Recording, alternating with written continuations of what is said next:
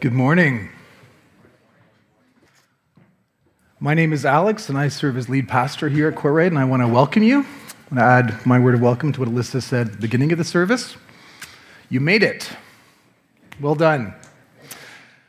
So over the past 12 weeks, we have seen how the Apostles' Creed gives us this amazing summary of what the Bible teaches about Christian faith. And as we've journeyed through the Creed, some of you have told me that you read the Creed differently now, that it has, in a way, come alive for you, that even when we say it together, you're able to do that as a prayer and not just as a proclamation. And it's been really encouraging for me to hear that. The Creed is more than a statement of belief. It is an act of worship. And it also, as we've talked about in past weeks, it tells a story. And the story it tells has a certain shape to it. It starts in heaven with God the Father Almighty, who created the universe. It starts with a big picture, God transcendent and distant, unlike us, beyond us. And then the Creed starts to flow down. It descends as God comes close to us in Jesus Christ. It also descends into his suffering. And then it rises with the resurrection and the ascension. The story of Jesus is the longest part of the Creed. More recently, over the past 4 weeks, we've followed belief in the Holy Spirit into the church and the forgiveness of sins. And I've found this final part of the Creed to be richer than I ever realized before. So from believing and trusting in the Holy Spirit to believing in the Holy Church, to being part of the communion of saints, saints means holy ones, God seems determined in these lines of the Creed to make us more like him, to make us holy in spite of ourselves. And last week, we looked at one of the key ways he does that through the forgiveness of sins. So this morning, we come to the end of the Apostles' Creed where we say, I believe in the resurrection of the body and the life everlasting. So we've read the Creed, we've heard it read, we've said it together different ways over the weeks we've been looking at it. Today, I'm going to invite you to do what we normally do when the Apostles' Creed is part of our service, and that is to stand with me, please. And if you are comfortable saying it, if you can genuinely say it, then I invite you to say it with me. Let's say it together now. I believe in God the Father Almighty, creator of heaven and earth. I believe in Jesus Christ, his only Son, our Lord, who was conceived by the Holy Spirit and born of the Virgin Mary. He suffered under Pontius Pilate, was crucified, died, and was buried. He descended to hell. The third day he rose again from the dead. He ascended to heaven and is seated at the right hand of God the Father Almighty. From there he will come to judge the living and the dead. I believe in the Holy Spirit, the Holy Catholic Church, the communion of saints, the forgiveness of sins, the resurrection of the body, and the life everlasting. Amen. You may be seated. So on Friday morning, my physiotherapist asked me what my plans were for the rest of the day. I said, well, I have a sermon to write. He knows I'm a pastor, and when I told him that, he didn't seem too alarmed, for which I was grateful. So he asked me, what's a sermon? I paused. Do we have time for the long answer? No, we didn't. So I explained to him that a sermon is teaching that helps people understand a part of the Bible. And I thought about telling him what I was preaching on this morning, but it would have taken longer than the short time we had together. Also, what we're looking at today in the Creed is hard to wrap your head around. On the one hand, last week we had forgiveness, a very ordinary thing that people like to hear about. It's hard to do, but people know what it is and can embrace forgiveness. On the other hand, this week we have the resurrection of the body and the life everlasting, and these are extraordinary things. that seem strange to most people and hard to understand. But they are so very central to who God is and who we are in relationship to him as we receive the abundant life that he gives us, and as we find our hope in Christ alone. So this brings us to the end, not just the end of the creed. As Christians, we believe that all of history has an end, has a purpose, a destination, right? We cycle through seasons. They recur annually. Fall, we thought it was fall. Winter, spring, summer. But Christian history, our destination as believers, has an end, a goal. And Jesus will return one day. And we believe, as the Bible teaches, that God will then restore the world to the way he meant it to be. He will put things right. And the best picture we have in the Bible of that bright future, I think, is in Revelation 21 and 22. So if this resurrection of the body part of the creed intrigues you, and you want to get into that more deeply, then you're going to need to look at 1 Corinthians 15. And we talked about that chapter extensively at the end of our series on 1 Corinthians in the spring and summer. So if you want to go back and look at that at the end of June, it's there for you. But we're going to turn to Revelation in a moment, so let's pray before we do that. Holy Spirit, we thank you that you plant hope in our hearts. You point us to Jesus always. And as we read from the word today, we pray that you would renew our hope in you, that you would reason with us, argue with us, convince us in whatever circumstance we're struggling with right now, in our doubt, in our despair, whatever it may be. Lead us back to your hope. Show us more of Jesus this morning, we pray. Amen. So Revelation chapter 21, verses 1 to 6. Then I saw a new heaven and a new earth. For the first heaven and the first earth had passed away, and there was no longer any sea. I saw the holy city, the new Jerusalem, coming down out of heaven from God, prepared as a bride, beautifully dressed for her husband. And I heard a loud voice from the throne saying, "Look, God's dwelling is now among the people, and he will dwell with them. They will be his people, and God himself will be with them and be their God. He will wipe every tear from their eyes. There will be no more death, or mourning, or crying, or pain, for the old order of things has passed away." He who was seated on the throne said, "I am making everything new." Then he said, "Write this down, for these words are trustworthy and true." He said to me, "It is done. I am the Alpha and the Omega, the beginning and the end. To the thirsty I will give water without cost from the spring of the water of life." And then from Revelation 22, reading verses 1 to 5. Then the angel showed me the river of the water of life, as clear as crystal, flowing from the throne of God and of the Lamb down the middle of the great street of the city. On each side of the river stood the tree of life, bearing 12 crops of fruit, yielding its fruit every month. And the leaves of the tree are for the healing of the nations. No longer will there be any curse. The throne of God and of the Lamb will be in the city, and his servants will serve him. They will see his face, and his name will be on their foreheads. There will be no more night. They will not need the light of a lamp or the light of the sun, for the Lord God will give them light, and they will reign forever and ever. This is the word of the Lord.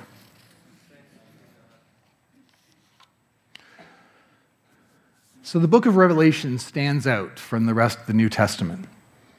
It's this vision that God gave the Apostle John, who wrote it. In the Gospels, these life stories of Jesus, we get events. We get history. What happened to Jesus? In the epistles, letters often written by Paul, but also by others, you get theology and practice, interpretation of what the life, death, and resurrection of Christ means and how the church should live it out. But the book of Revelation is different. It's what they call apocalyptic literature, and that means you get a vision. You get a picture, and it's not what you expect. The very first word of this book is apocalypsis, which simply means revelation. But there's no question that apocalyptic literature is hard to understand. At times, it doesn't seem to make sense at all. Look at the images we have here in what we just read. There's a city, but it's dressed like a bride. There's a throne, but a lamb sits on it. So apocalyptic defies the categories we may have in our minds.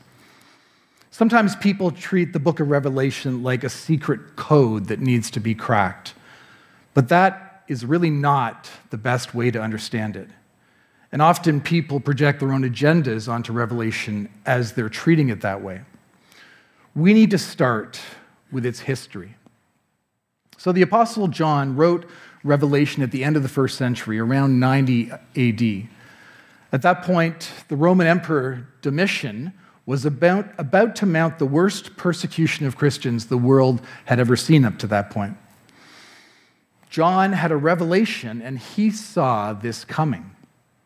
And so in his book, he sets out to prepare followers of Jesus for the storm that lay ahead of them.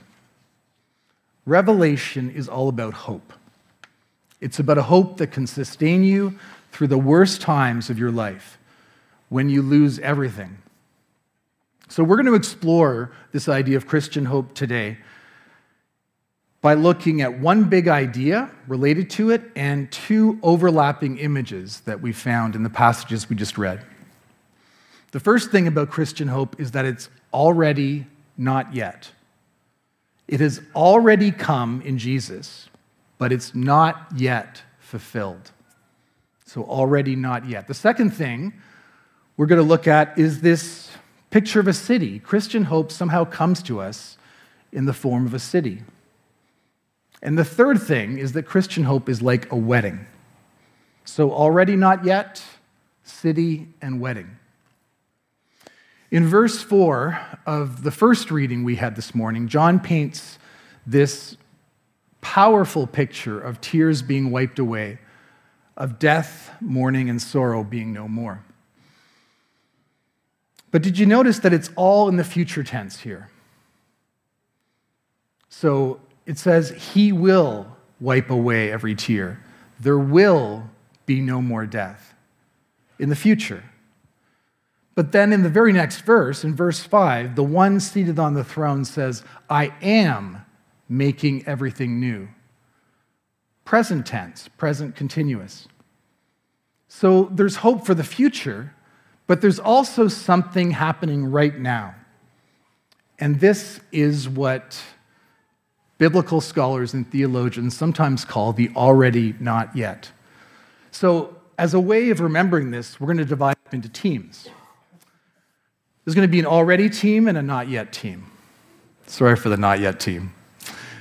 So everyone from this middle aisle in that direction is already. Not yet on the other side. And if you're at home, everybody north of the river is already, and everybody south of the river is not yet. Hopefully you know where you are in relation to the river. So let's practice that. When I raise this hand, I want the already team to say already together. Okay? Already. It's pretty good. Again. Already. All right. You're not yet, but you can do it.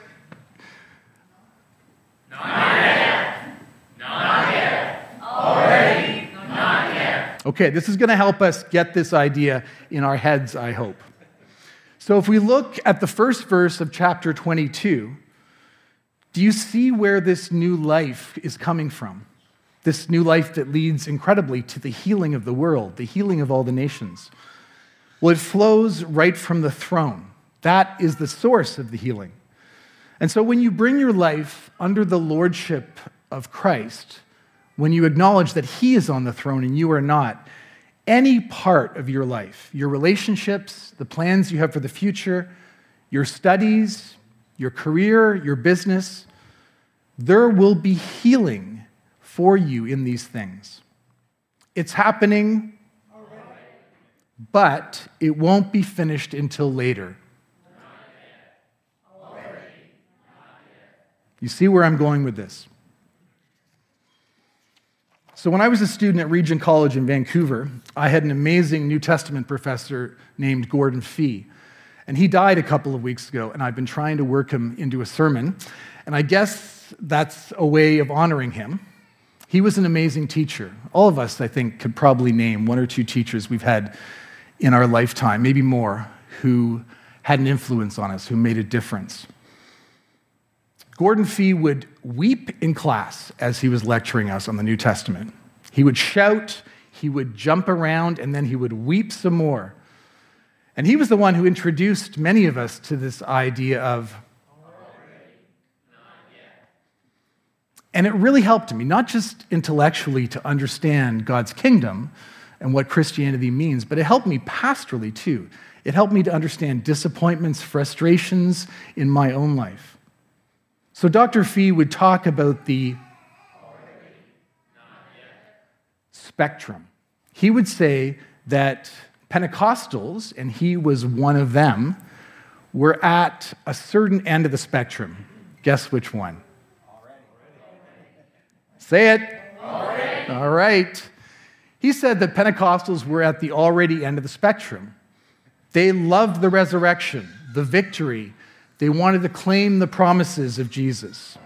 So, all of you are on the already team. Smile.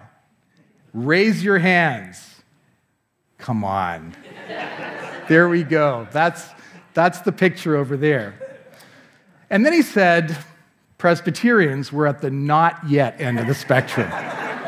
They were all about the cross, the reality of sin, the need to repent, and to obey and to trust in God and his sovereign will.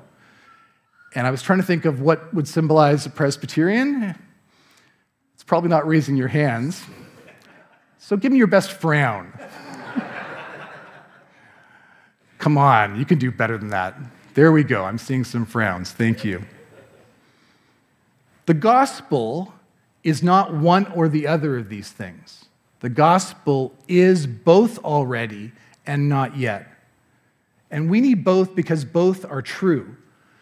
And this professor of mine, Dr. Fee, would pound this into us week after week.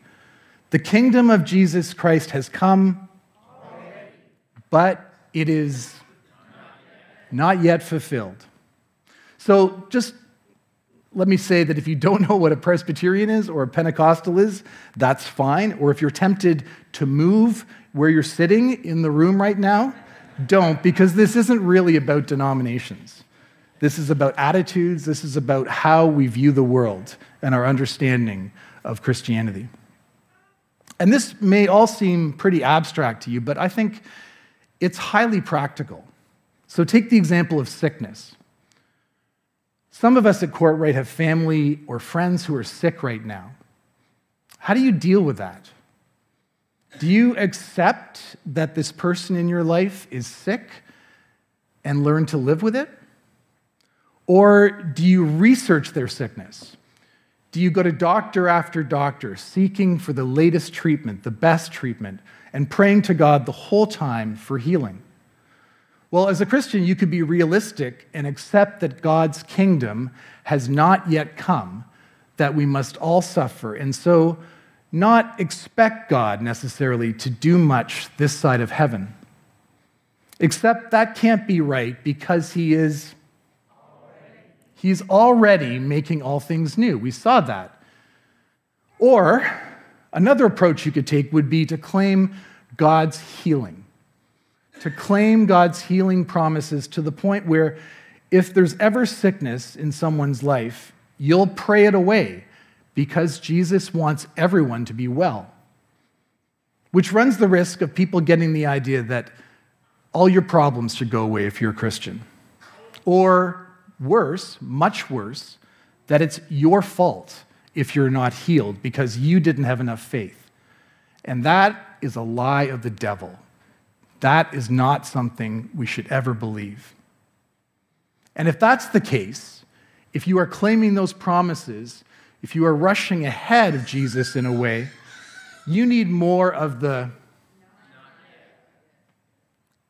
Let's try that again for the Presbyterians among us. You're going to need more of the not yet, because we see also in Revelation 21 that the old order of things has not yet passed away. Jesus tells us that we will have trouble, and there is still death.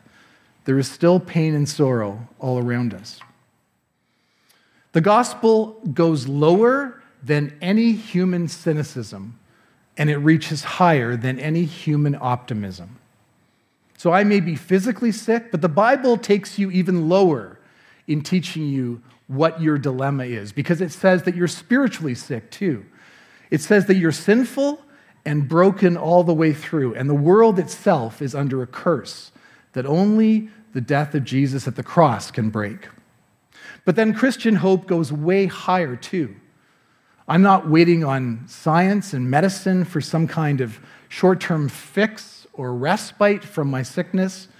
I won't just get better, but I'm going to be a whole new person, healed through and through. I will have a new body thanks to the resurrection of Jesus, a body that will never die. And at the end of history, when Jesus returns, that promise will be fulfilled. If you say, like a good Pentecostal, I know I'm going to be healed, or if you say, like a good Presbyterian, I'll probably never be healed, then your heart is still in this world, and you need the hope of knowing God has prepared a place for you in that future city. If you know Jesus was broken for you, that he gave his life for you, if your hope is in the gospel, then like Jesus, you will be able to say, not my will, but your will be done, Father.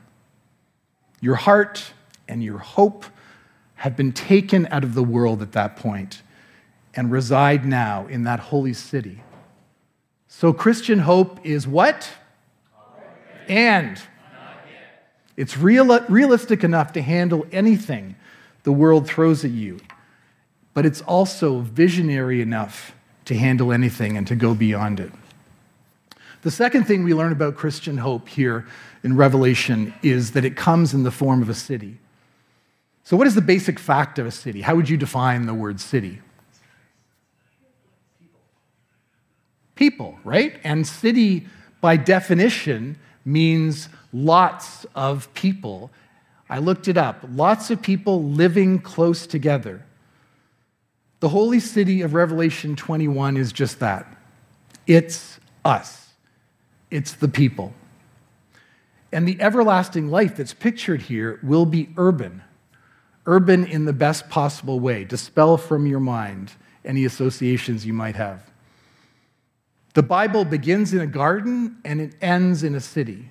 It begins in Genesis with the Garden of Eden. It ends here in what we read with a holy city. And so in our future, we don't get wings in heaven. We don't get our very own cloud to float around on. No, we join together with others in a city of perfect harmony. Harmony with God and harmony with each other. A city like we never imagined. And it's a city that comes down to earth. God's salvation is not us being saved out of the world into heaven. God's salvation is a new heaven and a new earth. It's the earth restored, and so we get the resurrection of the body, God's greatest blessing, endorsement of the physical. God wants to show us that he's out to redeem everything that's physical, not to take us away from it.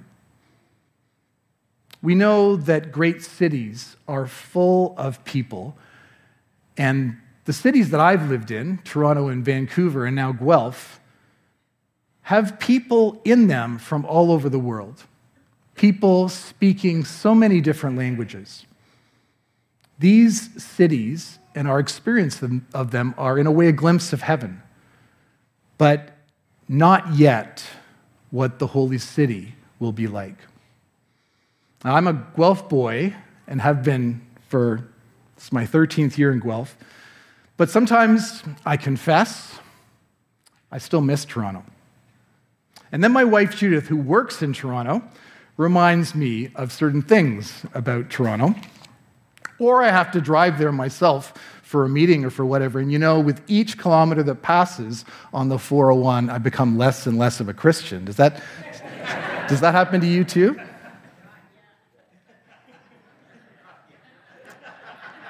I guess I'm already there. Some of you are so much holier than me, I know. So we do not yet have cities that resemble this one that's pictured for us in Revelation 21. And where does that leave us?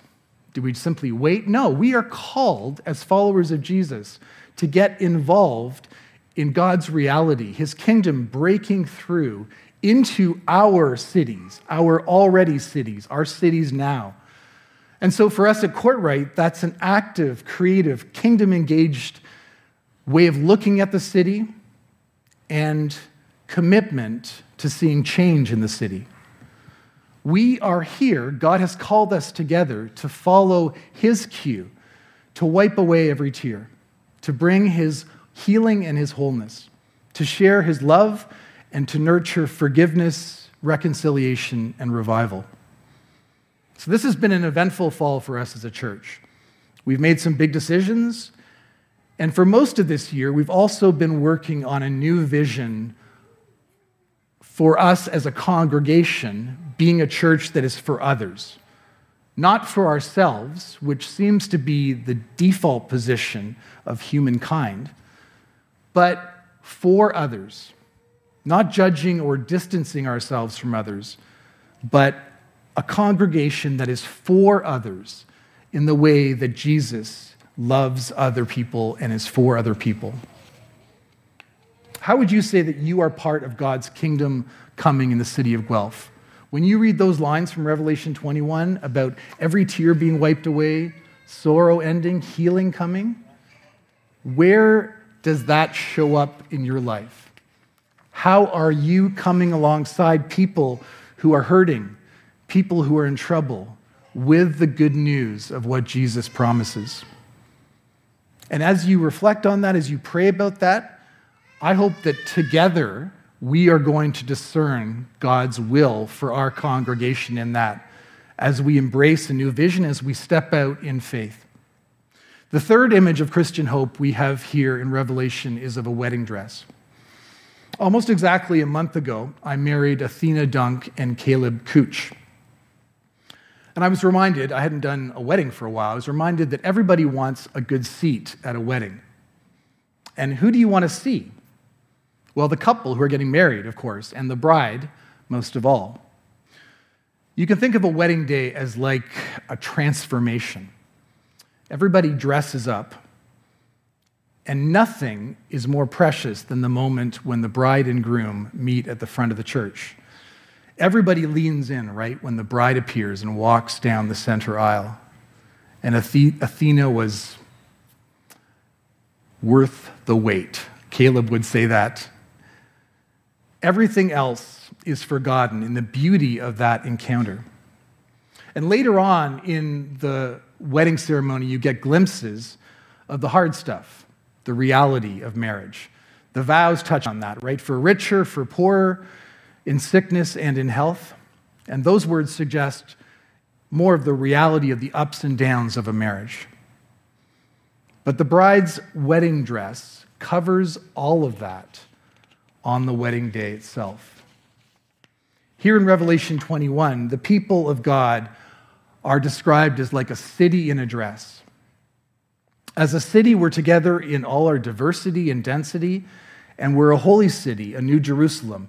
And all of that is made possible, and only made possible, thanks to the one who waits for us as we come down the aisle, and that is Jesus.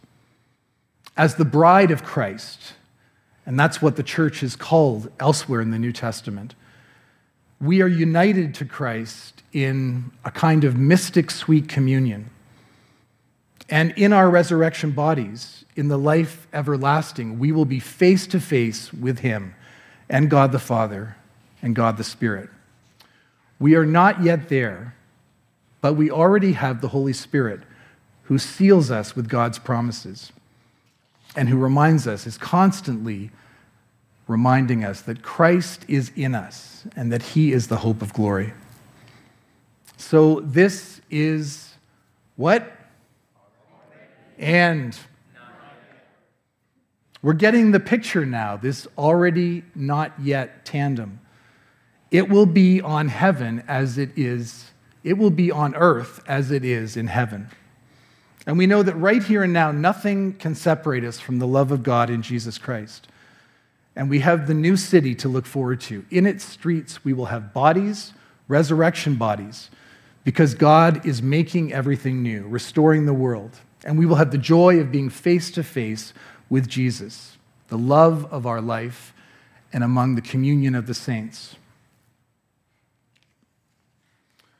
I want to close this morning with a picture that's given to us of this life everlasting by one of the great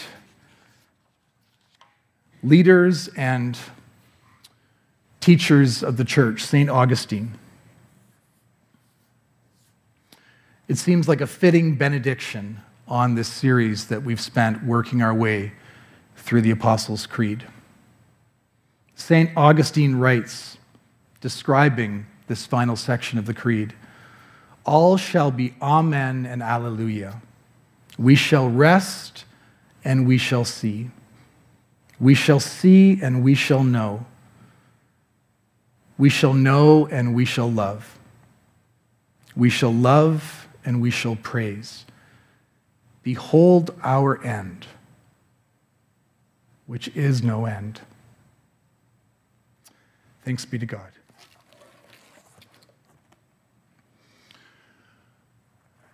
We're going to shift gears now, and I'm going to invite Dan Lavero up.